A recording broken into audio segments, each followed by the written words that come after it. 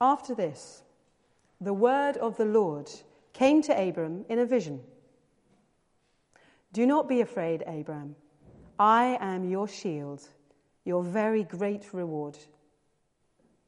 But Abram said, "O sovereign Lord, what can you give me since I remain childless, and the one who will inherit my estate is Eliezer of Damascus?"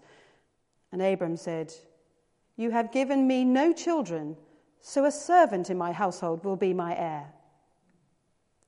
Then the word of the Lord came to him. "This man will not be your heir, but a son coming from your own body will be your heir." He took him outside and said, "Look up at the heavens, count the stars, if indeed you can count them." Then he said to him, "So shall your offspring be." Abram believed the Lord, and he credited it to him as righteousness. He also said to him, "I am the Lord who brought you out of Ur of the Chaldeans to give you this land to take possession of it."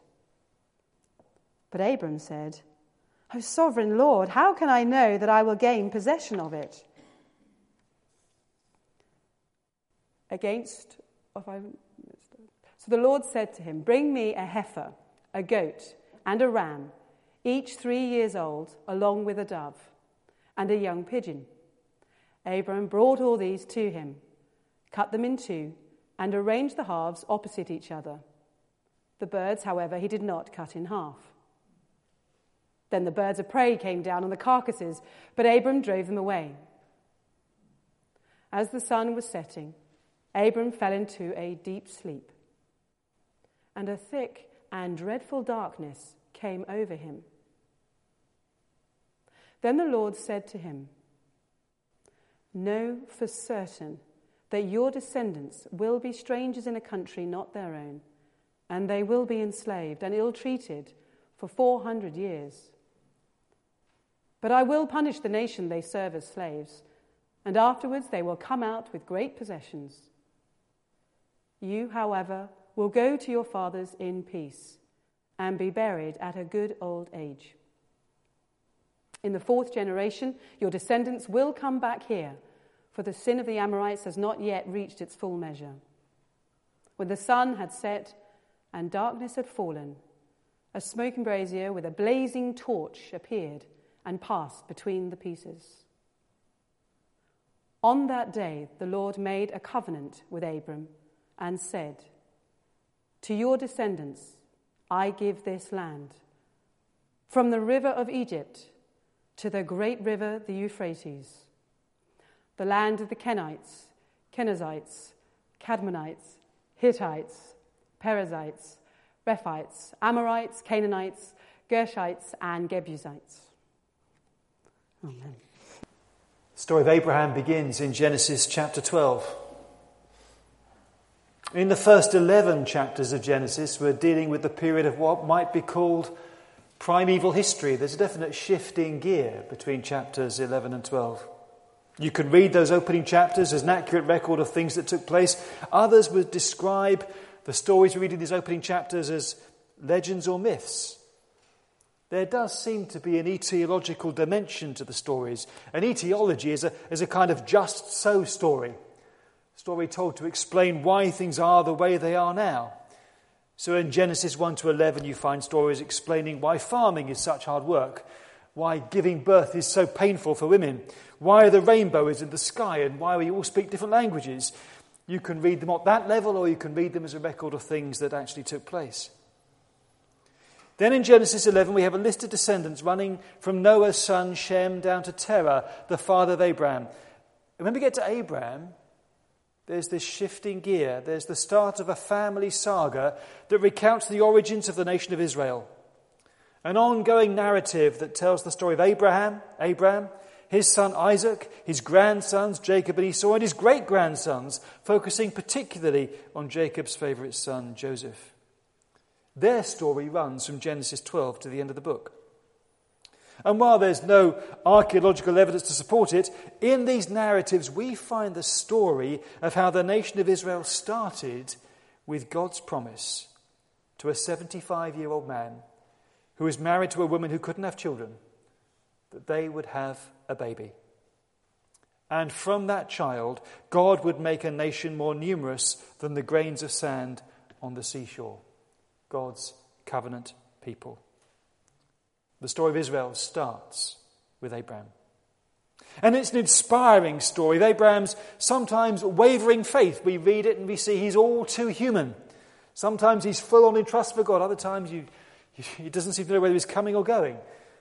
But despite that, it's also the story of God's ultimate faithfulness in keeping his promise, although he does make Abraham wait for a further 25 years. God first appears to Abraham at the start of Genesis 12. Says to him, leave your home. I want you to set out for an unknown destination because I've decided to bless you. And I've decided to bless all the nations of the world through you. I'm going to make your name great. I'm going to make you into a great nation. And Abraham takes God at his word and sets out travelling into the land of Canaan. And when he gets there, God appears to him and says, look, this land in which you find yourself, I'm going to give it to your children. But the years roll by. Nothing much seems to be happening on the baby front.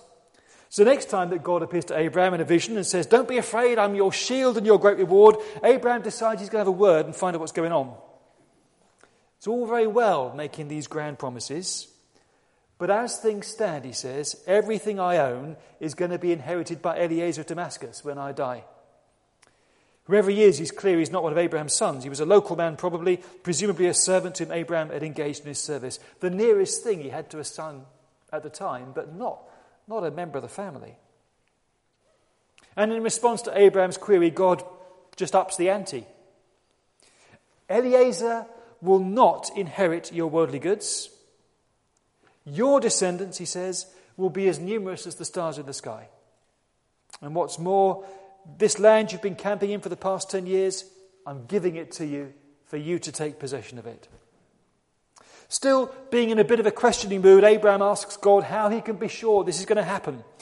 And in response, God makes a covenant with him, declaring that he will give the land from the river of Egypt in the south to the river Euphrates in the north to his descendants. And God backs this promise up with this rather elaborate ritual that involves cutting a heifer and a goat and a ram in half and laying out the carcasses in two parallel straight lines. Half the animals on one side, the other half of the animals on the other, and there's a couple of birds, one on either side as well. And as the sun sets, this darkness comes on Abraham, he falls asleep, and he sees a smoking brazier and a flaming torch pass down the centre of the lines of animal carcasses as a sign of the covenant that God is making with him. Or literally, the covenant that God is cutting with him. Because they used to talk about cutting a covenant in those days. And cutting the animals in half was part of that cutting of a covenant. And the ancient ritual seems to have been that one or both parties to a covenant would walk through the gap between the divided bodies of the animals and say something like, may God make me like this animal if I don't abide by this covenant that we're making. That was the deal. The animals were originally one, they're now separated in two. You pass through the covenant and we together are bound in this covenant together. And if I break it, then may God do to me what's been done to these animals. And if that's the significance of what's happening here, it really is remarkable. Because God is binding himself to Abraham in the strongest possible terms, threatening himself with dismemberment if he fails to deliver on what he has promised. Because Abraham sees the blazing torch and the brazier passing between the animals, a sign of God's presence, passing between the animals, saying, I am making this covenant with you, Abraham, and if I break it, may I myself be dismembered. That's the strongest possible way in which God can show his commitment to this man. That's Genesis 15. But Abraham's wife Sarai was getting impatient. After all, at 75 she wasn't getting any younger, and IVF hadn't been invented then. So she says to Abraham, look, why don't you go to bed with my servant girl Hagar? Abraham does so, and when Hagar gets pregnant, Sarai is far from happy about it and treats her so badly that Hagar runs away. But the angel of the Lord sends her back again, and she gives birth to a boy called Ishmael. And another 15 years go by. We're in Genesis 17 now. Abraham is 99 and Sarai is 90. And God is still telling him, look, I'm going to make you increase in numbers. I'm making a covenant with you. He's heard this before. I'm changing your name to Abraham. I'm going to make you very fruitful, and you will be the father of many nations and of kings. I will establish my covenant with you and with your children for generations to come, and the whole of the land of Canaan, where you've been staying as a migrant, I'm going to give as an everlasting possession to you and to your descendants after you. Oh, and I'm changing Sarai's name as well. She's going to be Sarah from now on. The name change means that Abraham gets an H in his name, Abraham. Sarai changes to Sarah. She gets an H in her name as well. That may be an expression of the covenant God is making with them both. There's a school of thinking that says sometimes when you make a covenant with someone, you exchange names with them. And the name, the Lord, in our Bibles, what is written in place of the name of God, was too holy to be spoken out loud, but it was written Yahweh, Y-H-W-H. The name with two H's in it. One given to Abraham to make him Abraham, and the other to Sarai to make her Sarah. And after this, God is referred to a dozen or more times in the Bible as the God of Abraham. So God takes Abraham's name. I'm going to be known as your God from now on. And Abraham incorporates the distinctive aspirational sound of the Lord's name into his own. Another way of tying God and Abraham together in this covenant relationship. But then suddenly, with all these promises, God slips in a condition. Now, your part in this deal is to get circumcised, you and all your sons after you. That's a condition of my covenant with you, which will be null and void for anyone who doesn't keep it. Now, at that point, I've got to say, after 25 years of waiting, faced with the prospect of a distinctly painful and unpleasant operation, I think I might have said, enough is enough. You're just stringing me along now with empty promises. And Abraham does actually seem to waver a bit, saying, God, can't you just bless Ishmael and have done with it? But God is adamant that the covenant is not going to be with Ishmael. Abraham and Sarah will have a son, and he will be the one who will inherit all these promises. And Abraham, bless him, must have been 100% convinced that God was telling the truth, because that very day he had himself and Ishmael and all the boys and men in his household circumcised. That's not something you do lightly. That really is having faith that God would deliver on a 25-year-old guarantee. Fast forward a couple of thousand years, this issue of circumcision is a subject of major controversy among the followers of Jesus Christ. For centuries, the Jews, as God had promised, living in the land, countless in numbers, faithfully circumcised their children as a sign of God's covenant with them. And God had been faithful to his promises, giving Abraham loads of descendants and a place for them to live, even bringing them back to the land after they'd been exiled. And suddenly this bloke Saul starts saying that circumcision doesn't matter anymore. All God wants people to do is for them to believe in Jesus. And that seemed to attack the very foundations of people's relationship with God. Because in Genesis 17, the Lord is quite explicit. My covenant in your flesh is to be an everlasting covenant, he says. Any uncircumcised male who's not been circumcised in the flesh will be cut off from his people. He has broken my covenant. But Paul, as he preferred to be called after he started following Jesus, insisted that circumcision, for all that, was really just an external sign of the covenant. What really matters, he says, is the inner transformation that takes place when people receive the Spirit of God as a result of trusting in Christ. Anyway, he says, read your Bibles. Genesis 15, what does it say? Abraham believed the Lord, and the Lord credited it to him as righteousness. That means Abraham was right with God because he trusted God way before he got circumcised. Circumcision was just a seal of the righteousness he had by faith while he was still uncircumcised. It was an outward sign of an inner reality. So Paul says, what really marks people out as covenant members, as the true descendants of Abraham, is not whether or not they're circumcised. What really matters is whether they share Abraham's faith. Because Abraham was credited with righteousness because he believed God. And if we put our trust in Christ, we are put right with God as well. It's faith that matters. And while it's quite convenient for me to think that Paul got it right, I think he did for good reasons as well. He has a good point when he portrays Abraham primarily as a man of faith. God appears to him the first time, telling him to up sticks and leave home. And he goes, not knowing where he's going, not quite sure what he's letting himself in for, but God calls and he responds with faith expressed in obedience. Years go by. The next time God appears, you can tell that this promise is still rattling around in Abraham's brain because he twice challenges God and says, look, I want to know what's going on. How can I be sure that you're going to keep your promise? It's been a while now.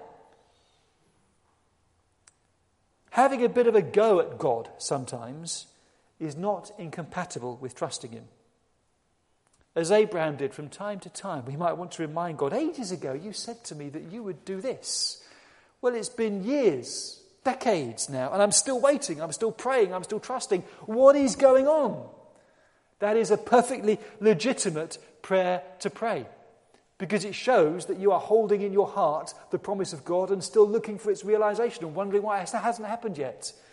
Sometimes praying in faith involves having a word with God and reminding him of his promises and reminding him that you're still trusting in him.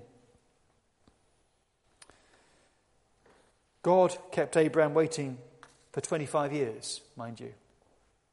Sometimes we can wait a long time.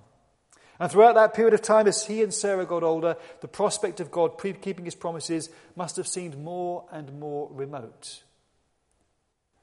And Abraham wavered. I mean, he slept with Hagar and they had Ishmael, and it all seemed to be, finding other ways of doing what God wanted. But despite that, God continued to fulfill his purposes for Abraham. Because when Abraham is 99 and Sarah is 90, God is still saying they're going to have a child. That's the covenant he's made with Abraham, and Abraham needs to play his part by getting himself circumcised and doing the same for everyone in his household.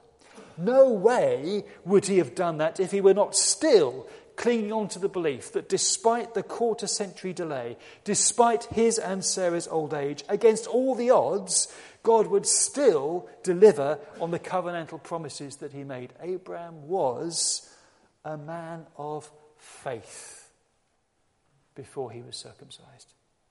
And circumcision was an expression of that faith and trust that he had in God's promises. And so as Paul says 2,000 years later, Abraham believed hope against hope that he would become the father of many nations, even though his own body was as good as dead, even though Sarah's womb was as good as dead. It's that kind of faith, the faith that God can bring life out of death, that was credited to him as righteousness. That's the kind of faith that we share, friends, because we believe that in Jesus God has brought life out of death. Because God raised our Lord Jesus Christ from the dead. And we believe that God will raise us with him. It's a big faith that we're called to have. It's a faith that puts our lives, our eternal destiny on the line. But it's a faith that's credited with righteousness through Jesus Christ, who was delivered over to death for our sins and raised from death to put us right with God. Because of what he has done and through faith in him, we are the heirs of Abraham. We are members of God's covenant people. We're not told why.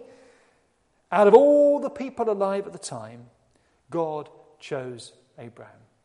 Why him? Jewish tradition came up with all sorts of wonderful stories about the kind of person Abraham was, but we don't know. But God said to Abraham, it's you. I'm going to make a fresh start with you.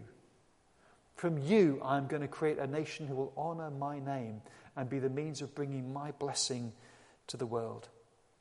Why Abraham? We don't know. Such is the mystery of election. But maybe, just maybe, it's because God saw that Abraham was capable of such faith.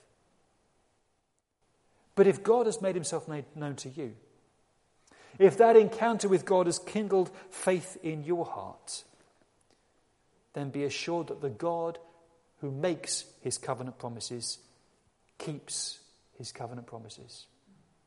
And he has a plan for your life, as he did for Abraham. So trust him. Don't give up. Act on his promises. Believe his word. Follow his call. And God will fulfill his purposes for you and through you in this life and for eternity. As he did for Abraham, he'll do it for you as well.